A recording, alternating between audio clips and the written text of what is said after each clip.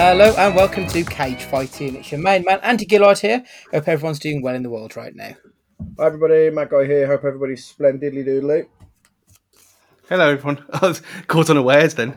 This heat. Good morning. We've also got a fourth with us today, Mr. David Evans, returning once again. Hi, Dave. Evening, gents. Good to be with you all once again. Thanks for having me on. It's been a while. Spider-Man before Christmas, was it the last time you were on? I think so, yeah. Jeez, it's been a long old year. Just to talk about last week's podcast for a moment, I love how we opened last week's podcast complaining that summertime has now been and gone, and then we get the hottest day of the year on the day it's released. Timed to perfection, I think, there, didn't we? Yeah, everything about me is shriveled like a prune in that heat. It was disgustingly hot, wasn't it? There's no getting around it. It was horrible. Yeah, very unpleasant. I feel like, I hate to stereotype, but the typical listener of a podcast that would probably be about film, TV / Nick Cage isn't going to be the most athletically gifted or survive that well in the heat. and if anything like that is like me to go by, yeah, people who like me who are built for winter struggled. Yeah, definitely. So, more than anything, though, Dave, I presume that you're here to tell him how silly he is about Thor. Now time has gone, I'm still very much split in the middle about that film now. I'm equally in one hand of I enjoyed all the things I enjoyed, but on the other hand, I completely agree with all the flaws to do with that film. I'm very split. I'm very in the middle now. I think I came out of it like you, Stu. I really enjoyed it, and now I've had time to think. I'm like, oh, one of those. For everyone listening to this, obviously not watching, just the mention of Thor has made him. You could see the blood boiling behind his eyes. Oh, Stu, I mean, obviously that review that we did, I was so angry. For days, I was furious about that film. It's the drizzling shit. It's embarrassingly bad. Don't get me started. Sorry, don't get me started. Poke the bear. Yeah. So it's been about 5-6 weeks since we last did a question cast, so there's a bit of news to catch up on. We'll go back 6 weeks now at this point. Joker Folie à Deux, I believe that's pronounced in my Black Country accent, not French. It's a sequel to the mega successful Joker film that's finally been greenlit, and apparently there is a script already being produced by the director. It's a possible musical starring Lady Gaga as well as Harley Quinn. That came and went very quickly, that brief bit of news, so I don't know how true it actually is. What I did think was interesting is the people who wanted a sequel were upset when the news that it could be a musical came out. And the people who didn't want a sequel, when the news of the musical came out, I'd quite like to see that. I thought it was quite interesting that it flipped 50-50, like it was odd. Dave, what are your thoughts on a Joker sequel and a possible musical sequel at that? You see, I like the idea of it being a musical because it's just something completely different. But I think I'm in that weird camp of I just like the Joker that it just felt like a standalone film, and I'd rather it just be kept within that world. I don't know what else. I mean, obviously you can do something else with a sequel. Writers will always think of something, but I kind of just enjoy the fact that it just felt like a standalone piece of cinema. Yeah. And I look, if there was a musical, I'd go see it anyway, regardless. But I think I'm in that camp of just leave it be. Just let it be one film. Don't let TV, film execs go, oh, this made a lot of money. People enjoyed it. Let's do another one. Just let it be. Yeah. Stu, thoughts? I was one of them who didn't want a sequel as well. But this sounds intriguing. And it almost kind of plays to the way that you could take the first film as being completely in his mind anyway. So Yeah. if they go for that angle again, and then it's a musical this time, and he is just a lunatic who's got issues, and everything is actually in his head, then yeah, good, bring it on. If it was just a absolute sequel to how it ended with them on the roof and everything, like the car and all that kind of stuff, and not where the film actually ended, I wouldn't be really that bothered. But this, yeah, bring it on. Can't wait. Matt, I can't remember. I mean, you've seen the Joker, but I don't think we went together. I think I went with Stu and Dave separately. Oddly enough, You bitches. yeah. What are your thoughts on the Joker and the possibility of this musical sequel we're talking about? The only way I want to see a sequel is if it's a musical now, to be honest, because thinking about it now, you can start the movie with him getting his head cracked by a policeman at the end of the film that we know, and the rest of it just be a hallucinogenic daydream or whatever you want to call it. Some of the best moments in that film was when he was he'd flipped and then he became this really bombastic and really camp and over the top figure dancing to Gary Glitter and down that set of stairs.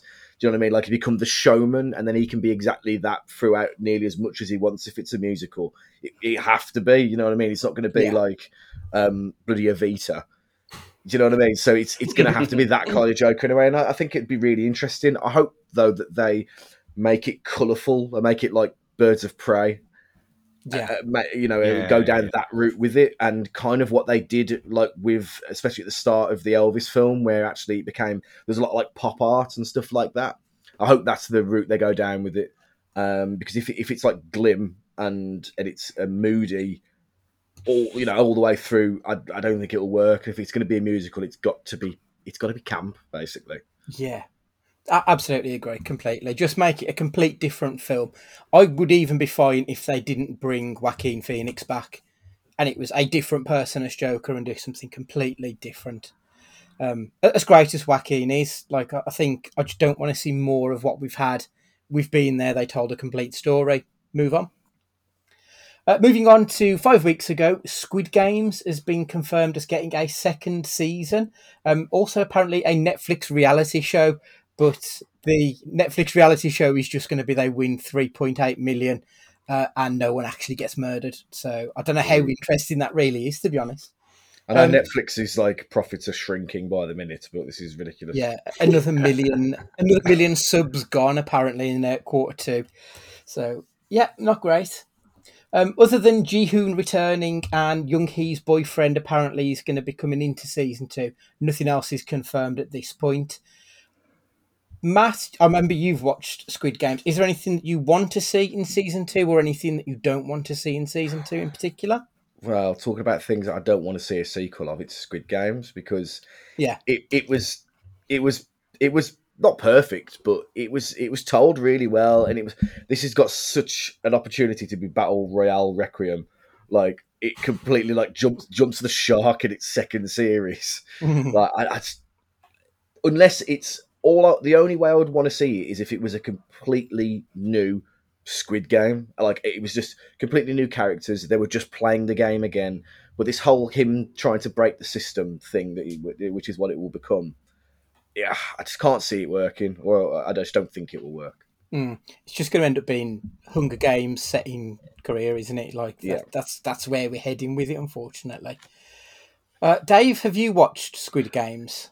Yeah, I'm with Matt. It kind of felt like a perfect one and done series, and the problem is with Squid Game, obviously people will want to see more games, hence the title, and the whole thing of breaking down the system may not work. It'll probably end up being he gets transported somewhere else, and there's even a bigger Squid Games with bigger stakes, and it's like, I don't know, celebrities or diplomats or something like that, and he's going to try and bring that down as well. And there's probably more localized Squid Games. That's not just the only one in the world. So, look, I think I'd watch it when it comes out, but I'm with Matt. Just again, leave it be. Things can be left be. You don't have to make sequels. Yeah, absolutely. Stu, is there a chance that this is going to be True Detective? They had a decade to write the perfect first season, and then they've got like 12 months to write a sequel, and it just ends up shit in the bed. Is that what's going to happen here? Nothing can be that bad ever again. I mean, that second series has that's got to be the big. I mean, that we could have saved that for another question. We'll probably do it again in the future, but that's got to be the worst first to second season of anything ever, from quality dip wise. It just absolute shit. I think the thing with Squid Game, it was almost in on its own joke, like the English people, like how ridiculously over the top it was played, and I know that's how English, like Western people are portrayed in Korean dramas anyway, from what they said afterwards when people were like criticizing them about it. So it was already kind of camp anyway. So if they go more ridiculous, yeah, my only fear, kind of echoing what everyone else has said, if they try be too serious with it and try and the whole bringing the man down kind of thing, like Matt said, you don't really want to see that. I mean, in a way, I'd rather just not see him until the last episode and have it like set somewhere else and him come in with his maybe green hair this time in the last one to kind of shake things up a bit. And that there you go. He's been in it, but he's not the star. That'd work. That'll work well for me. That'll be different and better than you'd expect. But it's a tough one. I mean, Netflix are fucked. So it's almost like, oh well, do we go whatever you want, go make it, or I don't know. It's the one I'll say most worried about because it was a surprise hit anyway for everyone. But it's so easy to fuck this one up. Yeah, it really is. Absolutely. 4 weeks ago, John Williams announced his retirement. Career of over 60 years on the big and small screen. His first credit on IMDb was actually an uncredited orchestrator appearance in 1956's Carousel, and his final credit will be on Obi-Wan Kenobi. Obviously, Star Wars, Indiana Jones, Superman, Harry Potter, Jaws, Jurassic Park, and Jurassic World as well. Like, he's done everything. So, quick question then, Stu, what is your favourite John Williams piece? Star Wars, eh? It's just all day, every day. No debate. Matt, what's your favourite Williams? My favourite would be Jurassic Park, because when you get that shot, dinosaurs used to rule the world and there's a T-Rex and the music's blaring, it doesn't get the blood flowing quite as much as that. For me, I think it's just an incredible piece of music that has this uncanny ability to lift the mood. Even if you don't see a single dinosaur, you hear that music, you're transported, and that's what all the best music does. Dave, I think you're probably going to say the same, aren't you? Jurassic Park for you? Yeah, definitely. Everything Matt just said there, really. You know, if I ever go to a safari park, as soon as I go through the gates, I'm singing that tune. If I go over a hill and you can see like a vast horizon, I'm singing the Jurassic Park tune. It's such an iconic piece of music. I think Star Wars would obviously come second, but yeah, it's Jurassic Park all day, every day. See, I get those same feels for the Superman. Like that to me, obviously Superman is one of my all-time favourite films, and that the rising crescendo and everything that comes to it, I just think are absolutely perfect, and it soars in my soul when I hear it. So Superman for me is the premier Williams piece. I don't know, just clarify, not all Star Wars. I mean, Duel of the Fates. Singular Duel of the Fates. Yeah. Oh yeah, okay. Yeah, that is an excellent piece. Yeah, and not just like Spurs trying to ruin it every year we go there and they're trying to make it something that it's not. But yeah, that piece of music is incredible. 3 weeks ago, a Jon Snow spin-off show was announced as being in the works. The show is reportedly going to be set post Game of Thrones, detailing what happens next for Snow. This feels a little bit like no one gives a shit about Kit Harington, and we need something to resurrect his career somewhat, because since Game of Thrones, he's done very little compared to some of the others. And if anything, you would have thought he could possibly be the breakout star of Game of Thrones, and it hasn't quite worked. Dave, thoughts on a Jon Snow spin-off and Kit Harington in general? Oh, well, I've never watched Game of Thrones, so I can't really comment on a spin-off. I think my only thing would be knowing that they've got the... is it the prequel series they've got coming out? Is Is it House of Dragon? Yeah. Are they in danger of going down the Marvel route a tiny bit of making different franchises and spin-offs? It does feel like it's very Yeah. much. It feels almost like it's content for the sake of content. Yeah. Mm. And I think on Kit, I think his only danger at the moment is slightly being typecast because obviously he plays. Again, I've not seen it. Some kind of knight in Game of Thrones, and in Eternals, he's basically going to be playing a similar character in Marvel going forward. And has that film irked him a bit as well in terms of selection? So you need to see him something non-knighty, I think. Yeah.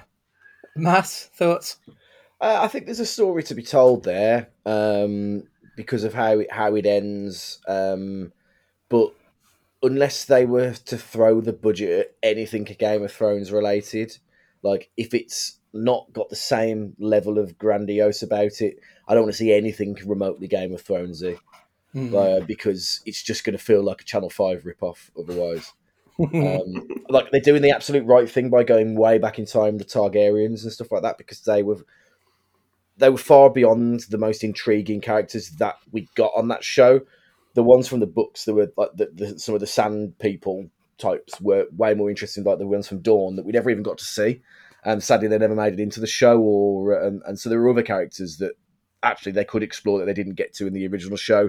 If they, by some happens chance, made it into some of these offshoot series, then I'd be for it. I still think that universe has got more to give. Stu? I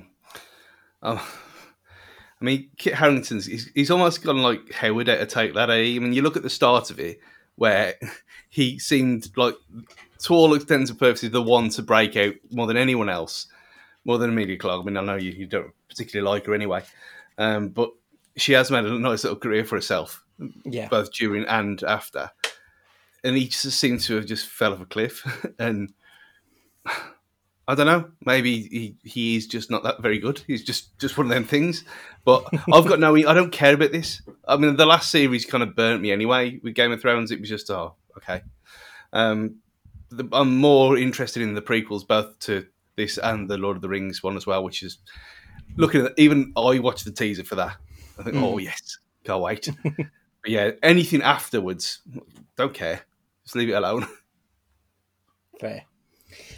2 weeks ago, The Boys ended. Season 3 ended, and Amazon have now confirmed season 4 is in the works, and they've given us a little bit of information on Gen V, which is the spin-off show. This is going to be centered around a group of college-age soups with claims it'll be full of the same intensity, grit, humour, blood, guts, and all-round fucked-upness of the boys. But with love, relationship, hormones, and college-aged superhero jerks. Dave, have you been watching The Boys at all? Again, I've not seen it. It's one of these things I keep meaning to put on because I think I would really enjoy it, and I hear so much good things about it, but I just haven't seen it yet. Again, my only comment of this would be, are places just trying to spin off loads of things to make the content for the streaming services, and are they going to dilute the original product too much? Ultimately, as much as we can see the flaws of Marvel at the moment, the film executives see the financial success, and I think, okay, we'll make more stuff out of that. And I just worry about other properties following the same trend, and they might ruin their own content by doing that. Yeah, I think at least with this one, as far as I'm aware, it's set in the same world but a complete different story, which I think is probably a good thing because there's enough in the source material to make it a complete separate show. And plus, as a fan of Garth Ennis, I just want more of his stuff on my screen, if I'm honest. Matt, thoughts on this one? Having not seen the end of this series, unless it's tied into what happens in the series, the premise of it sounds great. I mean, why wouldn't you? Because they can ramp up all the extremes that goes on during that so innocent point in your life between being a young adult and how horrible it is for everybody all involved. So it sounds in theory great, but again, there is an element of too much of a good thing, and I've never felt so exhausted with media at the moment as I do at the minute. Like, just going through the new releases on Netflix the other day, I've earmarked a few things, and I was like, I ain't got the time to watch the shows that like I have to watch for fear of them being spoilt for me, much less anything remotely indie or a documentary, heaven forbid. So yeah, it's I need a break. I need some time to catch up. Yeah, I mean, I still haven't even watched Lucifer or Umbrella Academy, the latest seasons, and it's a bit of a burnout, isn't there? I mean, Stu, more from the boys? Oh, absolutely. I think with this, then they know what they are, and they know when the time is to say no more. I mean, even the animated stuff, I didn't watch that before this season, and obviously it doesn't really matter, but even that's great as well. And they just get it, and I can't believe that Matt ain't watched it yet. I mean, and avoided all the memes and everything, and the little gifs of Homelander that's been everywhere without context, obviously, for the last 2 weeks. It's astonishing revelation. But yeah, this one, bring it on. More the merrier, because if it's the same people, the same showrunner, same writers, same everything, then yeah, absolutely. Because I mean, I've said before that I was late to this, but now I'm obsessed with it, and I almost got to the stage where I've started again, but leave that until the week before season 4, I think, and just binge. Good idea. Yeah, definitely. And last week's news: Top Gun: Maverick is now in the top 10 biggest grossing films of all time. I mean, before that film was released, I never in a million years thought it was going to hit this. As I said on Twitter earlier, like, the original is a well thought of film, but it's not a classic. Like, it's fun, but it's not a brilliant film. It's just it's just something that you have fond memories of. So for this to have gone so far above and beyond is just astounding. And as I said before, Tom Cruise does not miss. But I did tell you, though, I did say this, that you were wrong about this at the start. And I said that people do love Top Gun. Not people you know, maybe not, but a lot of people love Top Gun more than you think. I think there's a certain element of so bad it's good about the original Top Gun. People love it with a sense of camp to it almost, which often doesn't translate to then being in the top 10 biggest grossing films of all time. So I'm genuinely stunned, but it's just had a hell of a life on the big screen. So fair fucks to them. They know what they're doing. I kind of hope they don't do a third now. What? No, I'm just thinking: is there a certain film beginning with A on that top grossing list by any chance? A Avengers, A Bug's Life. I know what Stu means. Yeah, I have no. I'm gonna have to look it up now. Highest grossing of all time. Teasing the tip there. Yeah. Oh, fuck off, Stu. But Avatar is so shit, Stu. Oh, God. People win again. I'll be interested to see how Avatar 2 plays out. Because at Christmas time, it's either going to go one of two ways. It's either everyone's going to flock to it, or the cinema's going to be flooded with so many films, nothing quite sticks its head out. So I'll be interested to see how that one plays out. Anyway, moving on. Listener questions. Matthew, have we had any of our dear fans sending us any queries? Why, indeed, we have. There's some of the usual subjects, but that doesn't mean they're any less interesting. So let's have a quick look here. I liked your reply to this one because context was needed. Andrew Wright, is there any property such as a book, play, graphic novel, or interpretive dance, etc., that you hope isn't adapted to a movie or TV show for fear it will impact on your original experience of the source material? So that's part one. So is there anything that you just hope isn't adapted just because you've got such fond memories of the original? I mean, I have got one because it's fucking happening now with The Last of Us. Yeah, of course. David, what about yourself? So there's a series of books by author called Douglas Coupland. I don't know if you ever heard of him before. He's done these books called like J-Pod. I read them a few years ago. It's hard to explain, but his kind of humour and his storytelling is very different. And it's one of those things where I got this book, this J-Pod book, and I kid you not, it was like about 4 books thick, thinking I ain't going to read this. And then I just, after the first page, I just somehow on holiday got through it all. But it's one of those things you like. It's so, obviously when you're reading, you imagine the world that is being created, and I just can't see how they would justify it on TV or film. I know that they've done a J-Pod series, which is randomly on Amazon Prime somewhere, but I'm almost staying away from it because I just know it won't be a true reflection. So yeah, stay away, people. Stay away from that. I've got 2 sort of cheating answers and 1 actual answer. My actual answer is The Alchemist, the Paulo Coelho book, which is just like really quite deep and spiritual, which isn't my kind of thing, but I feel like any translation of that onto the big screen would absolutely shit all over the deeper meaning to it. So I think that would be... I don't want them to touch that. My 2 sort of cheating answers. High Fidelity. Now, I know that was made into a film, but it's so different to the book. Just by changing it from London to Chicago in the film, it makes it a complete different story. I don't want to see the story or the book told on film or in a TV show. It has a complete different feel to it, and I think it'd be too showy if they try to make a movie of that version of London, and I don't think it would work. And my other cheating answer is Ready Player One and Ready Player Two. The film is not the film of that book. It's completely different. And again, they had to cut out so much to it that I think if they did it, it would need to be a 12-part, $100 million episode, like Netflix or Amazon Prime kind of show. And I wouldn't want them to ruin the actual seed of that book. So those are my cheat answers. So Andrew had a second part, but it also ties into Richard Hobbs's. So I'm going to do it as a quick fire too. So Andrew wanted to know, what's the hottest you've ever been when watching a film? And Richard Hobbs wants to know the favourite moment in a film when somebody is hot. Interpret both however you choose. Stu, I'm going to come to you first. I mean, I've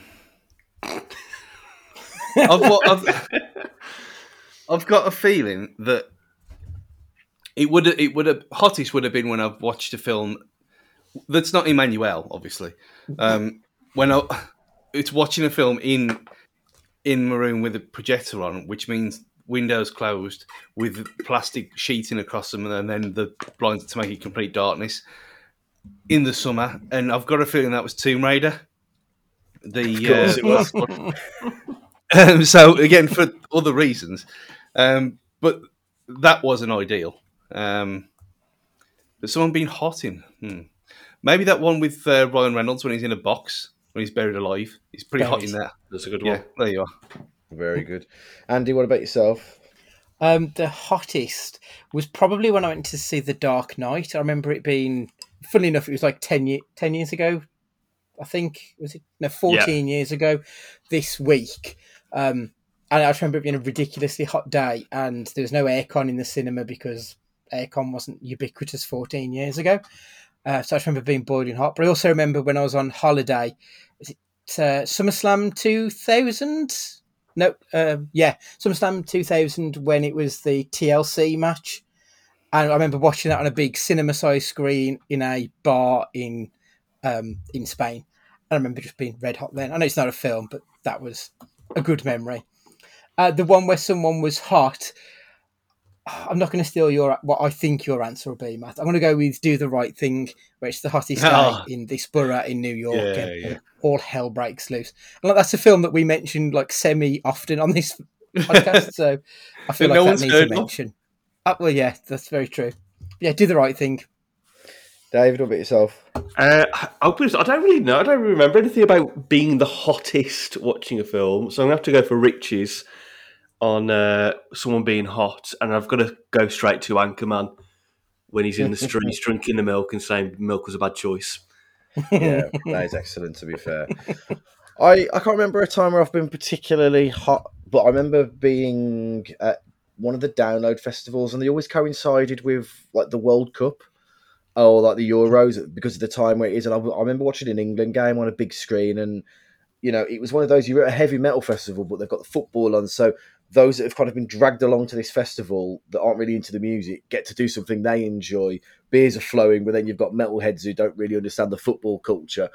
There was more like fighting and stuff than you'd think.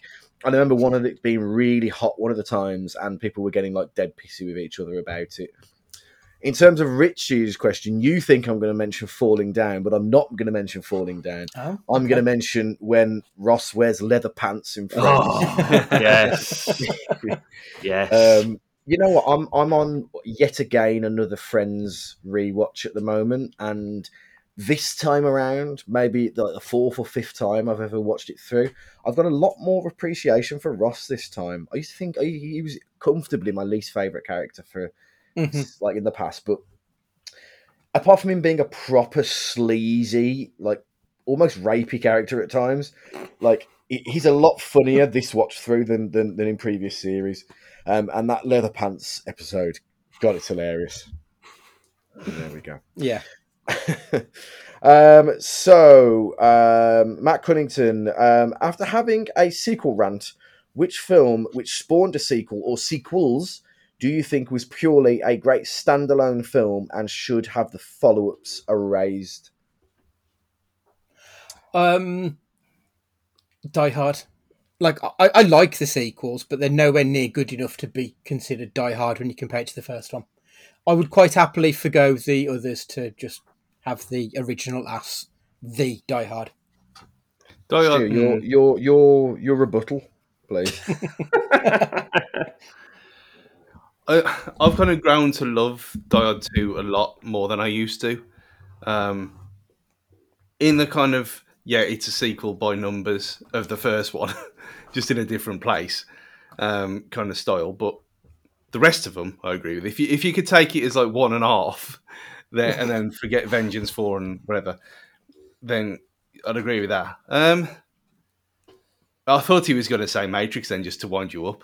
But I didn't hate the fourth one though. The fourth one I thought was okay, so I'm okay with that. Yeah, I mean, even though I do like the 2 and 3, it's probably going to be RoboCop because I watched it not at the cinema, unfortunately. Though I was planning to, but I did watch it again last week, the 35th anniversary, and it's just fucking classy. It still is. And that dream of getting Peter Weller back as the original sequel plan that they mentioned on Spooled, that would be amazing if he's the decommissioned RoboCop waking up 20 years in the future from where they were. That would be amazing. Bringing him back. I mean, it doesn't look that different now anyway. And you only needed his face. Yeah, RoboCop as a standalone piece of art would be incredible. And Dave, what about yourself? I'm going to go recent and say, I think you've got to take the Fantastic Beasts franchise, do you call it? I just think, that first film is really good. It really feels like the Harry Potter world. And then after that, it's just, what have you done? Why have you even bothered with this? So, I mean, again, the third one I've not seen yet, but I've heard very bad things. And the second one, I got almost lost and confused in that second one. It very much felt like a middle film to another one. And they made many mistakes. So, Fantastic Beasts for me. That's fair. That's absolutely fair. And finally, global world traveller Ash Dolan, who never seems to be at home these days. In honour of Stu's love of Avatar, a production company approaches you with a blank script to remake a Disney princess story with the absolute slightest of difference. Which story do you tell, and what's the twist? You win if I don't fall asleep during this movie. Stu?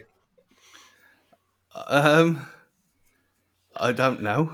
I can't answer this because Avatar is the answer. Avatar is the answer to his question. He just needs to get over it. I'm going to go with what I assume his good lady Melissa would say, and it's The Little Mermaid, but it's going to be set in space. Okay. Why not? That's good. Yeah, it is good. Dad, what would you do? What kind of off the wall thing that was so different could you use to masquerade the fact that it's already a pre-existing story? Oh, I was originally going down the line of just slightly tweaking Frozen and just making Elsa evil when she turns into the Ice Princess, and they have to Okay. kill her, and they have to kill her basically to get rid of Winter. Would you, I would watch that. Yeah. To be fair, I would definitely watch that. The only other one I'd say is maybe Snow White and the dwarfs are all assassins. They're all trained assassins, and she has to Brilliant. band up with them to defeat whoever the bad guy is in that film. See, I'd go down the lines of making it a super political piece, and I'd do Mulan, except Mulan is now a transgender athlete.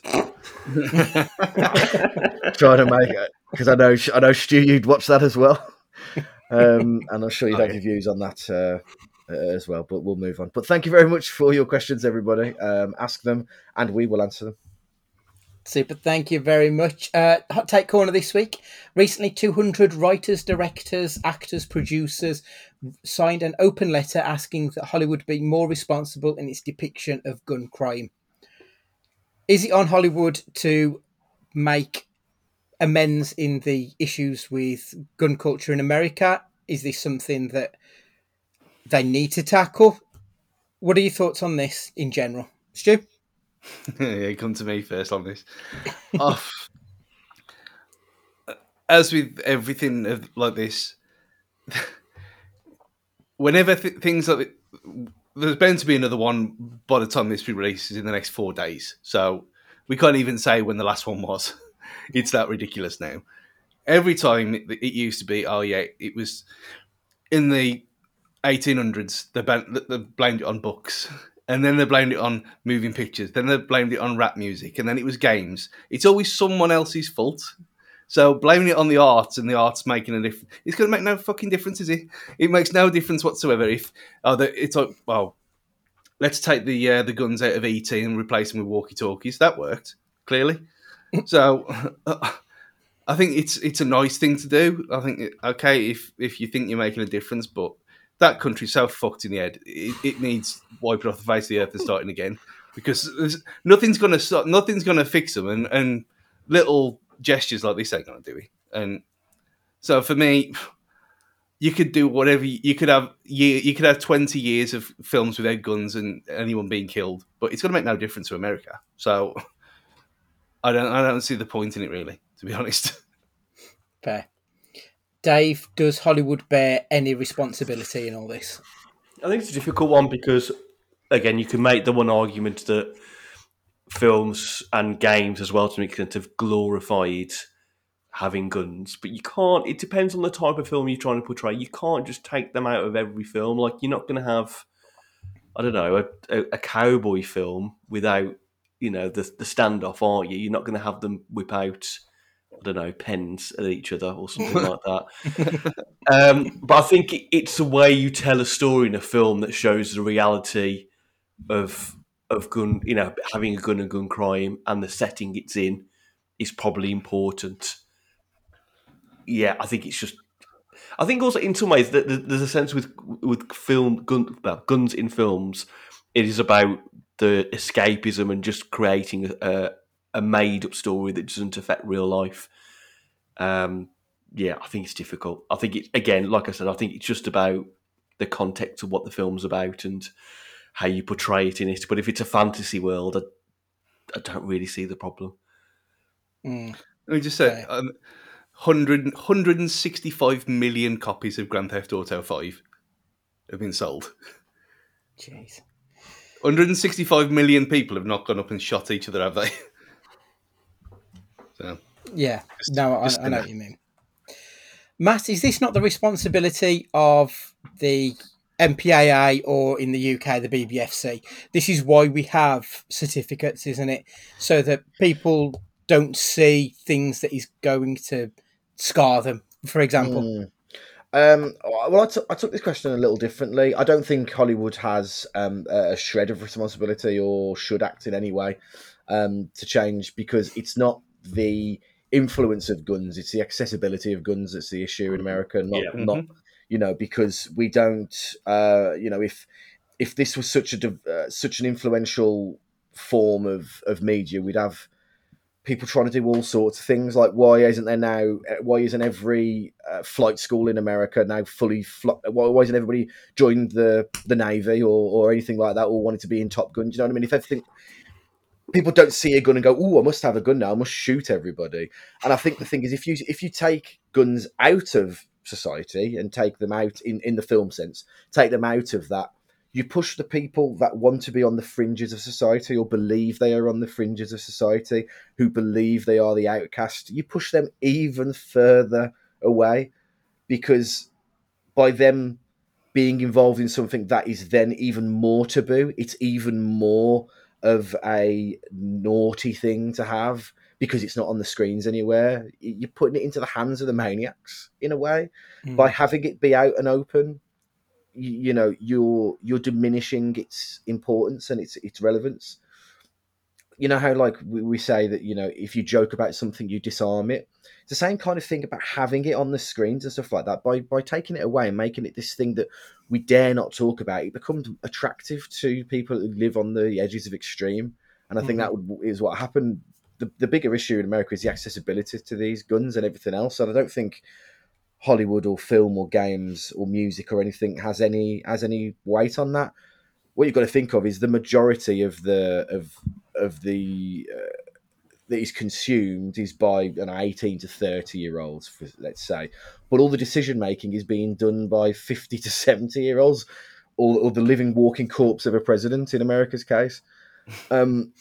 So you're asking the wrong people to play an influence, because it's your root and toot and boomers that you need to get a hold of. And by taking it out of Hollywood, you're not doing that anyway. Yeah, Wait for the old people to die, as we always. You've said it before, yeah.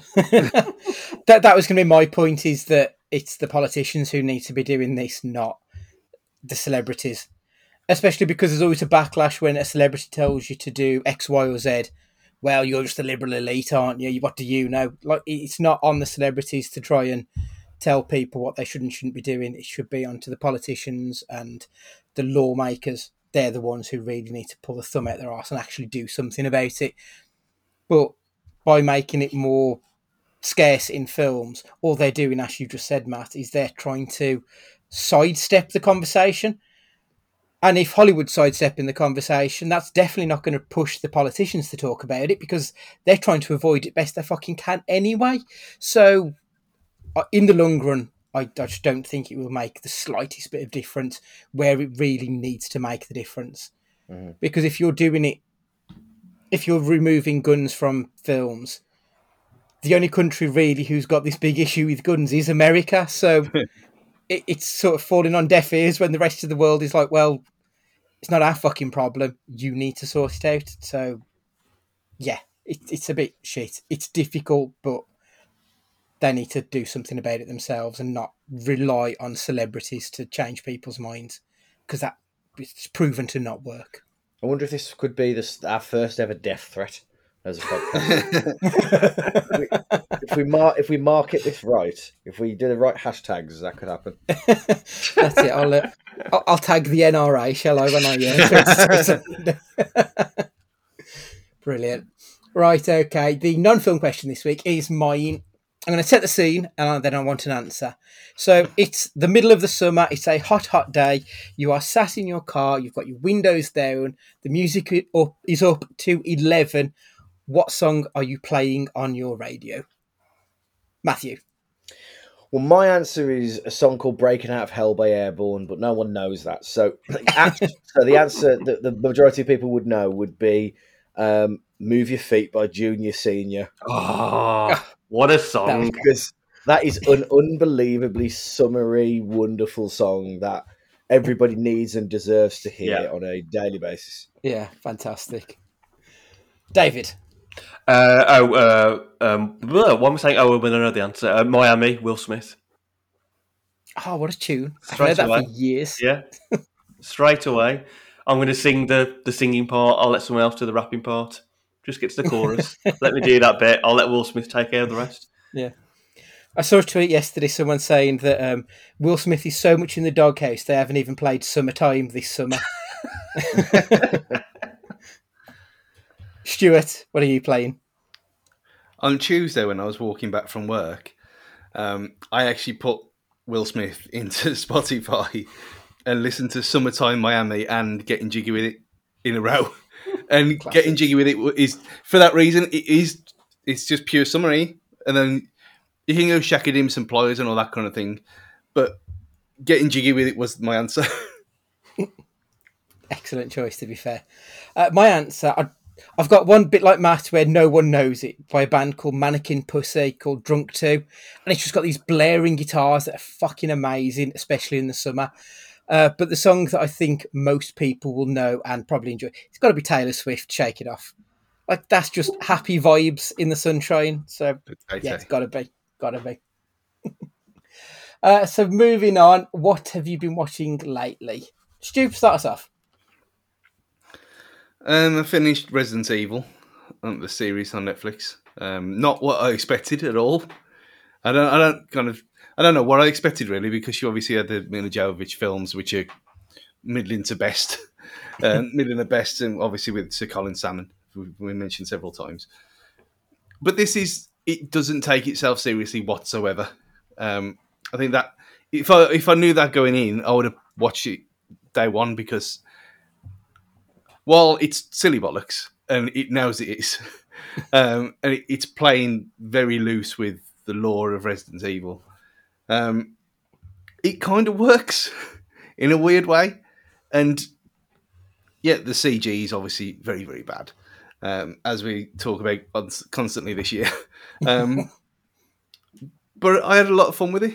It's only 8 episodes, so it's not that long. You can blitz through it in 3 nights for normal people watching. But yeah, I enjoy myself watching it. I mean, obviously, Karen nearly finished Severance, but that's so hardcore that you have to 1 or 2 and then have a bit of a break to let everything sink in.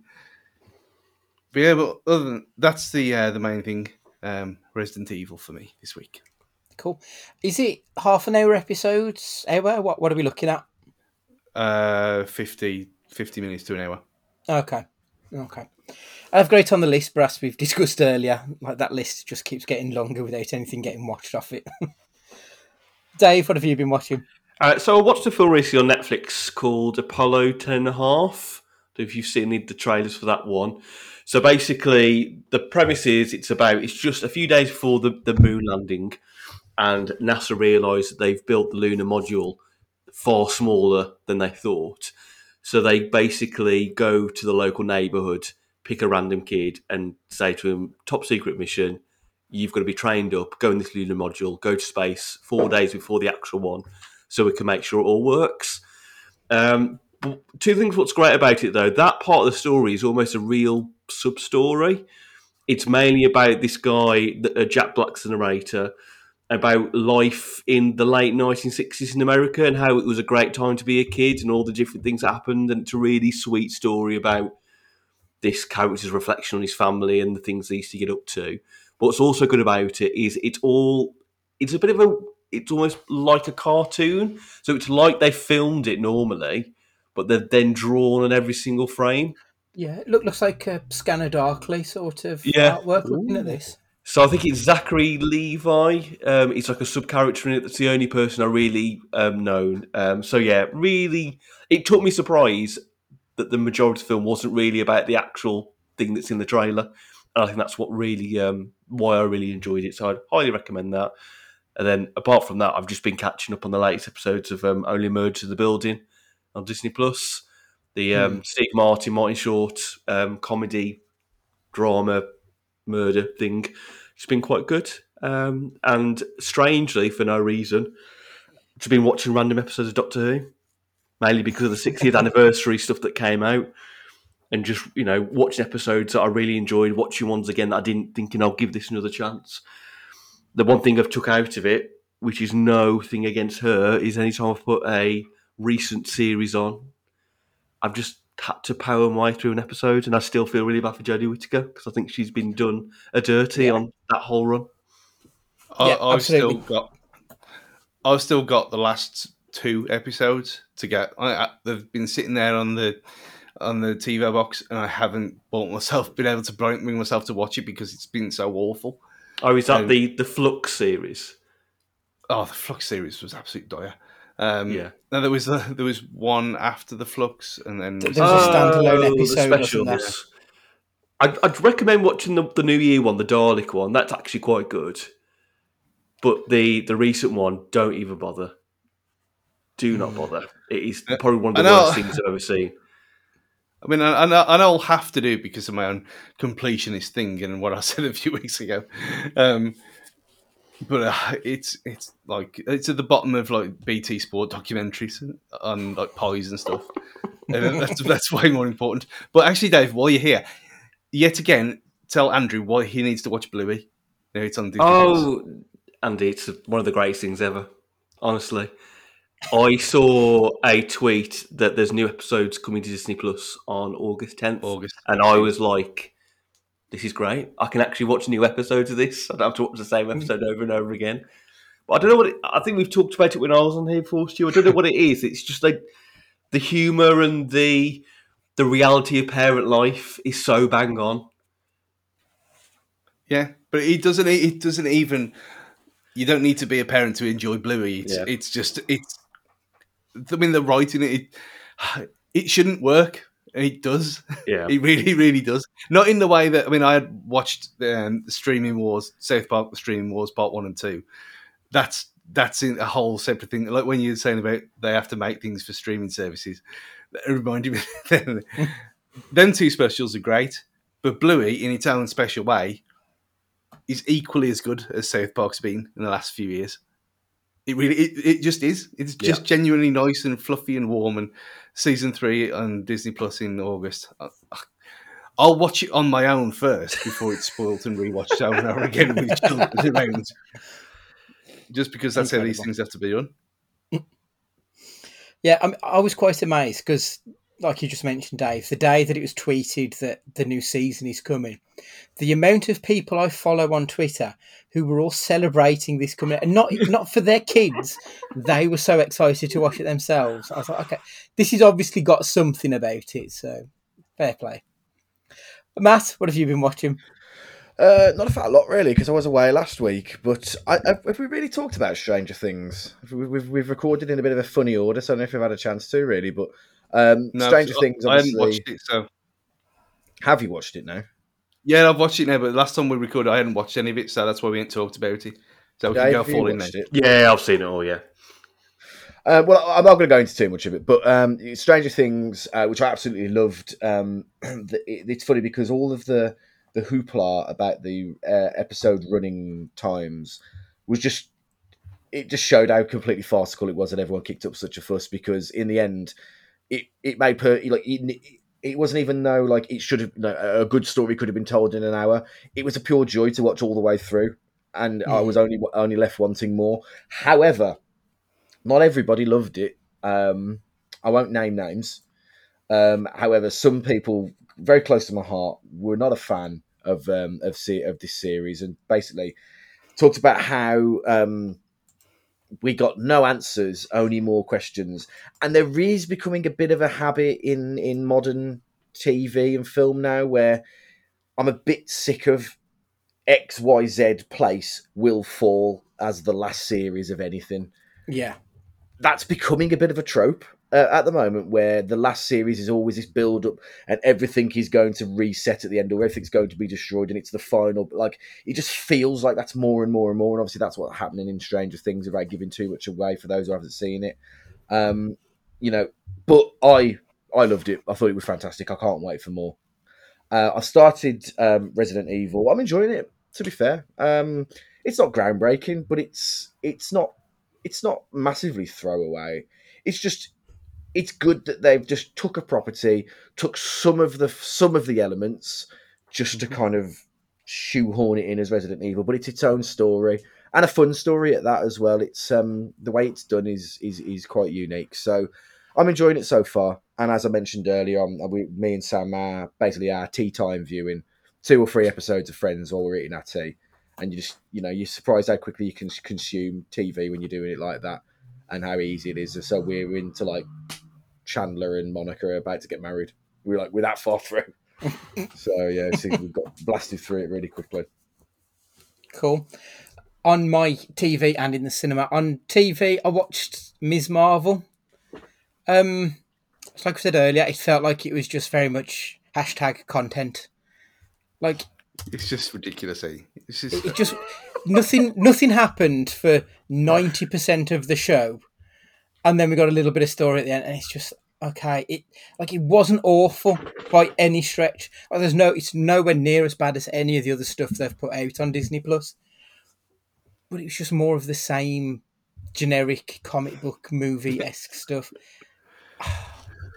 The one thing which I said to you, Dave, on WhatsApp, I like the fact that it had this Indian culture to it. I thought they did that very well. It did feel separate to the normal MCU by having that.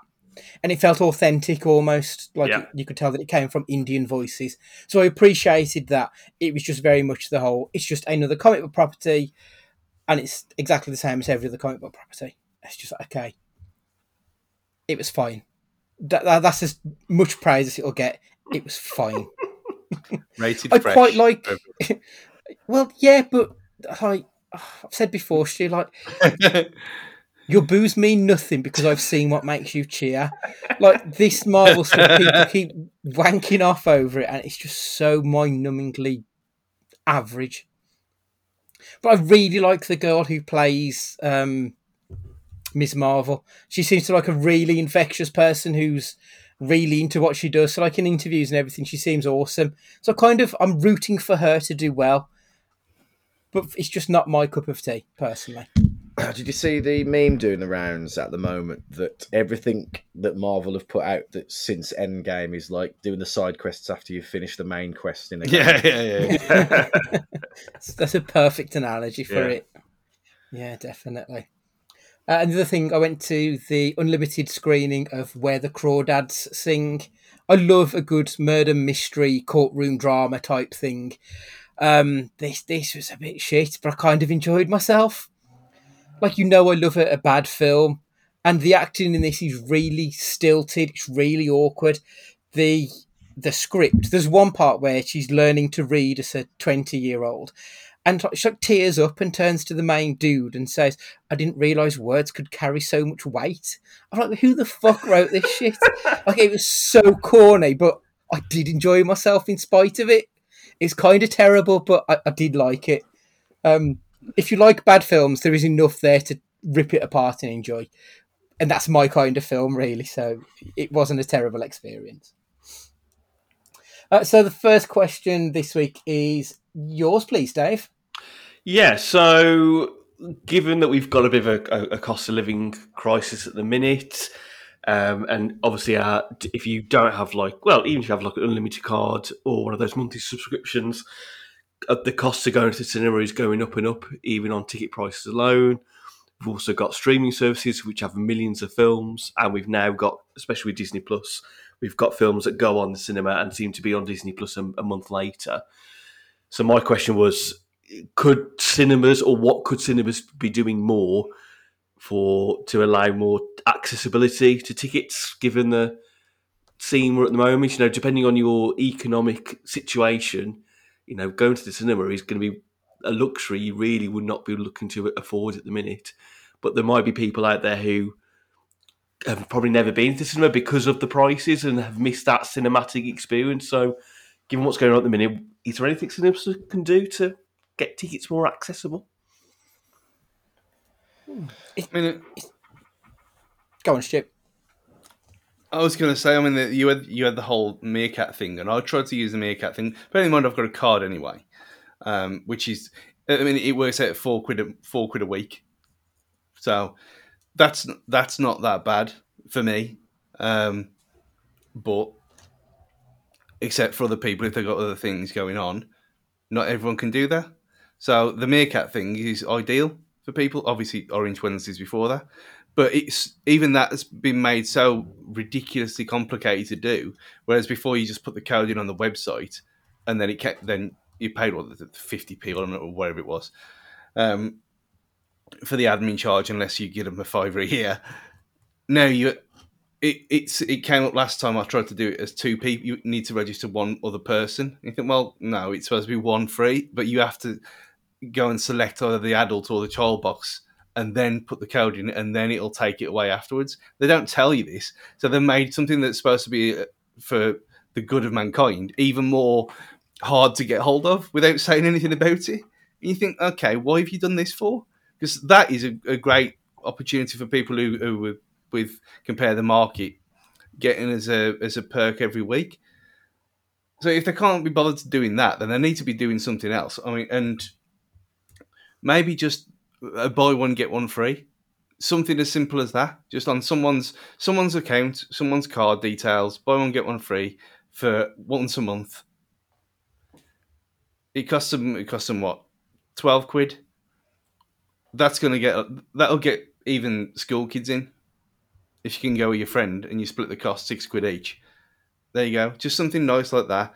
Yeah, obviously people could abuse it and get around it using different cards and PayPal and whatever, but not many people are going to do that if compared to ones who use it genuinely. I think that would be a good way to do things.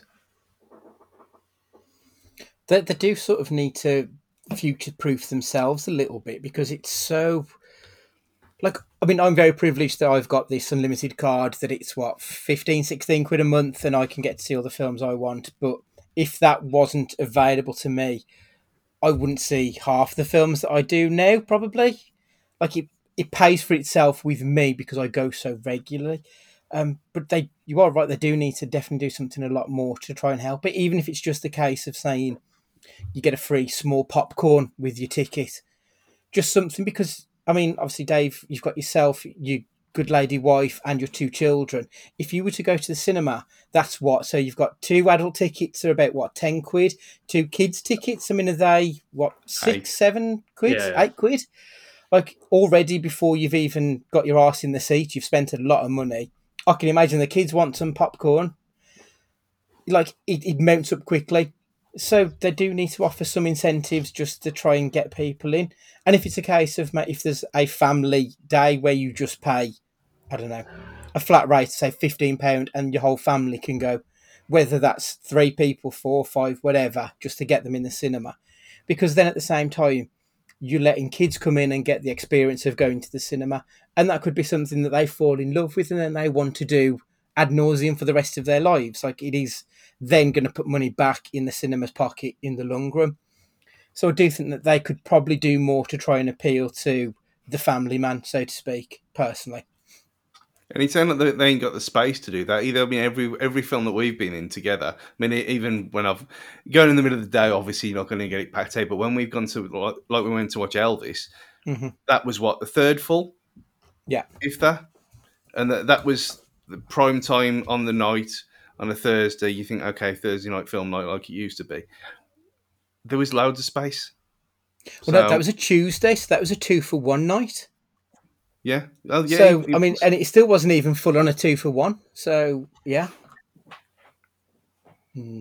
Matt, what are you thinking? Twofold, really, I suppose. Tapping into more of what we consider off-peak. For the running costs of what it costs for them to put on a cinema per film, per screen, per everything. And then so many times you go in and there's 5 people in there. For the sake of that, having dramatically reduced costs for middle of the afternoon on a Tuesday when nobody's in isn't going to hurt them. They're not going to get any less people because of that. Do you know what I mean? Their profits must be next to none for those screenings in their ceiling costs. So dramatically cut the costs for off-peak times. You can keep your peak times as they are. Cut the cost of a film once it's been out for X amount of time as well. Make it more attractive of a prospect, because the people that are going to be going who want to see your midnight showings, you put that film at 25 quid, they'll pay 25 quid. Like your money is safe as that cinema, because those people are going to go see it. Whereas people, if they haven't seen the film and it's been out for a month, but they see that it's now at half the price or something like that, that they'll see it. And I think more can be done in related to schemes like Microsoft points or the ones that you build up, or your club card and things like that. Like, I think the cinemas need to get to more of these things and build more partnerships with brands that everybody has to use. Everybody has to buy food. You know what I mean? That's not an if. There's not an if and a but about it. So get it. If they had more partnerships with supermarkets, that with every £20 shop you got a free ticket. With every £50 shop you got a family ticket, and you know what I mean.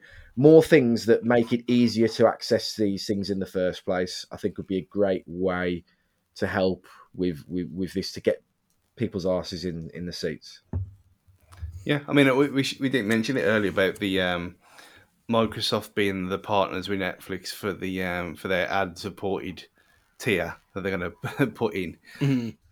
And they said that it was because of privacy issues and whatever with Google and whoever else could have put it in there. But it ain't beyond the realms of possibility now that you give that, a couple of years, and a Netflix tier is incorporated in Game Pass. So they only then have to partner with a certain cinema chain and say, okay, there you go, there's your Game Pass. Game Pass Ultimate Plus or whatever can now include. So you get your free games, you get your Netflix, and you can get cinema as well. So yeah, it goes big corporation, big government, and all that kind of thing. But if it helps people out, then why not? Absolutely. Dave, what would you do to help the common man? Yeah, I think mine was kind of near to what Matt said at the start. I think you've got to look at ways to incentivize films that have been out for a while. If you've got a film like, okay, we're going to talk about Andy's favourite film, Thor, at the minute. Thor will probably still be at the cinemas now, but there'll be not many screenings available. How many of those screenings are going to be even half full? Is that the way you then try and get school kids in and make deals with the school and say, we'll give you a massive discount on so many seats if you come and see this? Because ultimately, cinemas are going to make money back from the food and the drink, aren't they? So as long as they can get people in, it's likely that some of those people are going to go and purchase food and drink at the cinema. As far as I'm aware, looking at cinemas, a lot of the schemes that they used to be at a cinema to entice people in, they don't do much anymore. So I remember they used to do movies for juniors for £1, and they used to put a random film on at 10 o'clock in the morning. That there seems to be less and less of that now. They used to do like one for over sixes where at the Odeon where you could get a cup of tea and that with your film in the afternoon. There even used to be one for new moms where they used to pick a film out that wasn't too kind of blary, but would give them a chance to go probably see a film that they can't see. But kids were, young kids were allowed. You could breastfeed. You could walk the pram up and down the aisle just to get people out. And you just don't see things like that anymore. And I think if you do incentives like that and give a discounted rate, I think you'd get more people in. So they're the things. I'd like to see more of those schemes back. Well, you've been to one of them new mom screening, yeah? Fuck's sake, not by choice. Right, next question is yours, please, Stu. So, in light of how blazing squad hot it's been this week, nice and easy, what's the best film featuring lava? Dave? Volcano, that one with Tommy Lee Jones, where they're going to stop the volcano through the street. It's such a daft film, and I love the bit where they get all the fire trucks together just to go all at the lava. I remember as a kid thinking, it'd be so good if you could get loads of blast toys and just get them to all squirt at the lava. But that's my favourite one. Matt, what's yours? It's quite simply put, Austin Powers, the spy that shagged me. Dr. Evil's second hideout inside a volcano with his pupils being windows is true visual art at its finest. Yeah, it's a classic, that film is. My answer is Moana. The end scene where he's fighting to get to Te Fiti. Like, that scene is so exciting when he's fighting I can't even remember the name of the monster that he's fighting, the lava monster. It's brilliant. I watched it again like 2 weeks ago. I've watched this film a ridiculous amount of times. I absolutely love it. So yeah, it's Moana. Yeah, Moana was obviously mine as well, but I knew that you'd say it. So the obvious answer is Dante's Peak, because how can it not be? I don't Was think Dante's Peak the one with James Bond in? Am I thinking of the right one? Yeah. I don't think we've even mentioned that film in 2 years of doing this. There might be a reason, but I watched it a few years ago, and it's actually a lot camper than I remembered it being. in a very 90s kind of way. It's definitely one of them. If Nicolas Cage was in it, it'd be in like the top 10, because it's very silly bollocks. Superb. It's been so long I can barely remember anything about it, to be honest. Might be worth a rewatch. My question's next up. What is the best film that you've seen that you never want to watch again? Stu?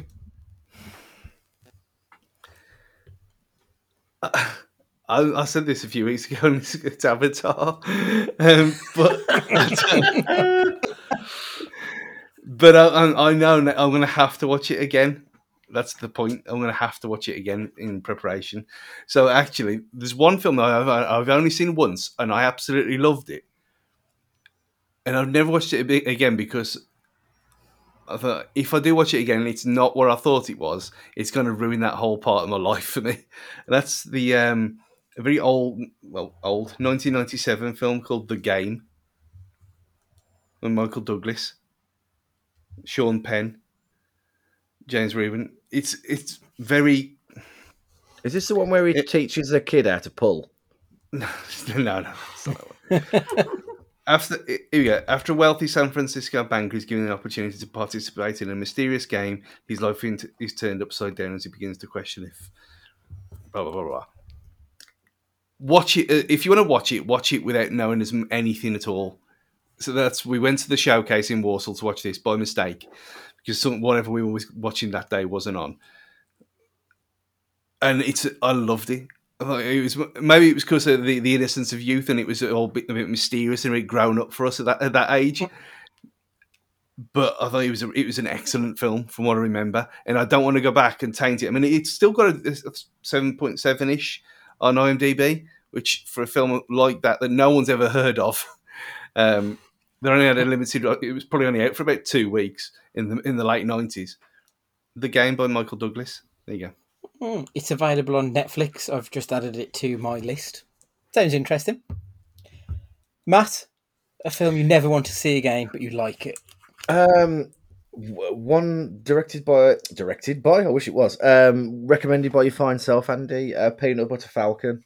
Mm-hmm. Yes. It was so sweet and it was so moving, and the scenario in which I was watching it, it's very rare that me and Sam will watch a film that I've not seen. I'll usually recommend a film I've already seen. We'll watch it together. We both watched it. We both loved it. She cried, and it was just a perfect film. And, if I watch it again and start, because I know what's coming, looking for its flaws, which inevitably I do, just because the cynic in me, I'd hate to take away from that memory of watching it the first time, which I absolutely loved. So I will have to leave that one alone and enjoy the memory alone of it. Which, strangely enough, that was actually recommended to me by David Evans. Oh wow! Okay, so yeah. we've so gone it's a third hander. Yeah, exactly. Dave, what about yourself? I want to change my answer now to Matt's answer because that's such a good answer. But I'm going to go with, I think it was called United 93. The one about the plane that didn't hit the White House. I remember going to see it with Mrs. E, and half not really realising what we were going into, and just watching the film. My jaw was on the floor for the whole thing, and then you come out of the cinema and you almost have this strange sense of coldness about you. Like you kind of feel like you have watched something that obviously did happen, but you almost feel like you've watched the actual thing that happened, real, as in the people in the plane, the actors were actually the people on the plane, if that makes sense. And it's such a good film, but it's one of those, like, you just, not to get upset, you just do not want to see it again. Yeah, absolutely. Yeah. My answer's on a similar Sorry, Stu, carry on, mate. No, I was going to say that I had that exact same memory when we went to watch Dunblane. No, I was going to say Dunblane, then that's sort of different altogether.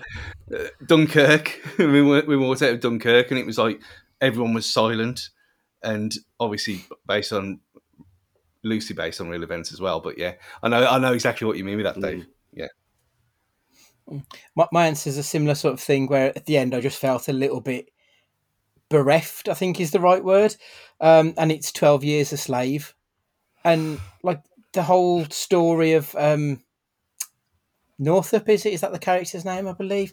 This whole story of a man who was a semi-famous musician who gets taken into the slave trade and obviously 12 years as a slave. And you just come out the other end of it just thinking, how the fuck did that happen in the not that distant past? Like, it's too recent for that to have been going on. And I remember coming out of it just thinking, like, I don't know what to do with myself. It was such an incredible film, such a moving experience. But I never want to see it again because I never want to feel like humanity's fucked. And that's sort of how I felt at the end of it. Like, we're kind of screwed if that's how we treat our fellow man. And it was horrible. Similar to like Schindler's List. Like Schindler's List did that to me as well. At the end of it, you just kind of think, like, you just keep thinking, why did this happen? And there's no real answer that you can ever have that will ever satiate that itch. But yeah, those two films, especially for me, just they destroyed me to a point of I never want to experience that again if I can help it. Matt, your question is up for the finale, please. I want to know the best cameo / full feature performance of a full band in any film, please, David Evans. Can I cheat and go with TV at all on this Oh, one? you may. Red Hot Chili Peppers, The Simpsons. Nice. Easily. Nice. I just love Flea when he shouts, "Hey, Mo!" at that one point. Yeah. It's great. I love it. They had some really good ones, man. I remember like Billy Corgan smashing pumpkins. Yes. Homer Simpson smiling politely, and then they had Metallica on and all sorts like that. Oh man, the Simpsons really they during that golden period of the Simpsons, which I'm sure there's plenty of podcasts that I could listen to about that. They had some real corkers on from that point of view. I think my favourite Simpsons. Sorry to cut you off, Matt. My favourite Simpsons cameo would be the Spinal Tap one, which obviously they've already got that link with Shearer. Yeah, that's so funny. That one is. Good night, Springton. Yeah. There will be no encore. Fucking great. Loved it. What about yourself, Andy? Right. So, do they have to be themselves, or can they be acting as someone else? They can be acting as long as those people in that band appear.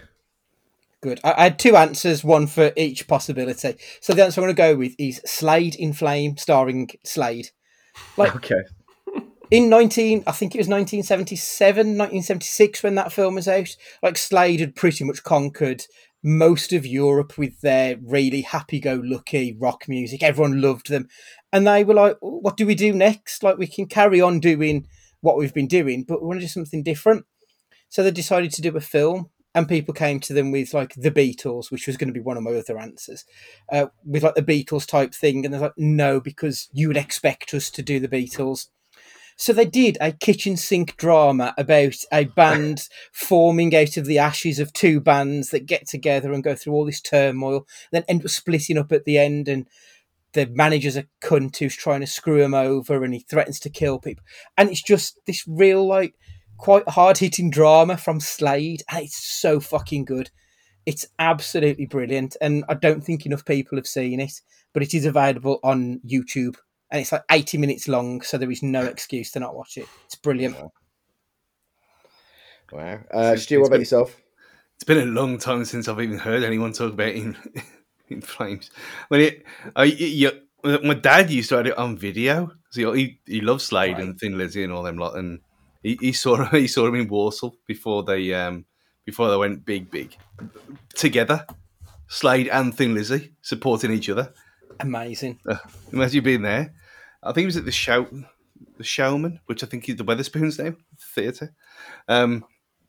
Mine was the first thing that came into my head was very Matt Guy, which I was quite proud of, since it was your question, and it's a Vin Diesel film, a very forgotten Vin Diesel film. That's Triple X, Ramstein, in the the dark club underground. Of course. I'd never heard of them before, obviously, in my squeaky clean life, and I didn't know they're a real band until afterwards, and they were in the credits later on, and then I think that was against around the time I had My Heartbreaks on repeat for a while afterwards, and when we painted, me and Dean painted our old primary school toilets over the summer, and that was the theme tune of that experience. So yeah. Very good. So mine, I've got two. So one is where they're playing themselves as a band, so it's kind of cheating, but I think it's Cannibal Corpse is in Ace Ventura: Pet Detective when he goes to find out more information in that club. And then it's kind of cheating in a way, really. So Tenacious D obviously have the pick of destiny, but both of them appear in School of Rock as well, as Kyle Gass appears as one of the teachers as well. They're long, very much the Robin in that duo, but he has his moments as well, where he appears. But the pick of destiny, me and Tom Kearney were having this conversation the other day, where a good barometer of a person would be not whether they liked the pick of destiny or not, but just how they feel about the film is a good barometer of a person's personality, because I can appreciate it's not a great film in terms of, as a director or mise-en-scène or anything like that, but God, it makes me feel happy, that film. It's so fun and stupid, and if you don't find some joy in that film, I do worry about you a little bit. I feel exactly the same way about the Harold and Kumar movies. They're a bit dumb and a bit silly, but they're such good fun, and they just make you feel happy inside. That should be all it needs, really, isn't it? Absolutely. Excellent. Right, okay, so that is another week done. Next up, we are going to be discussing Prisoners of the Ghostland, which is available on Shudder.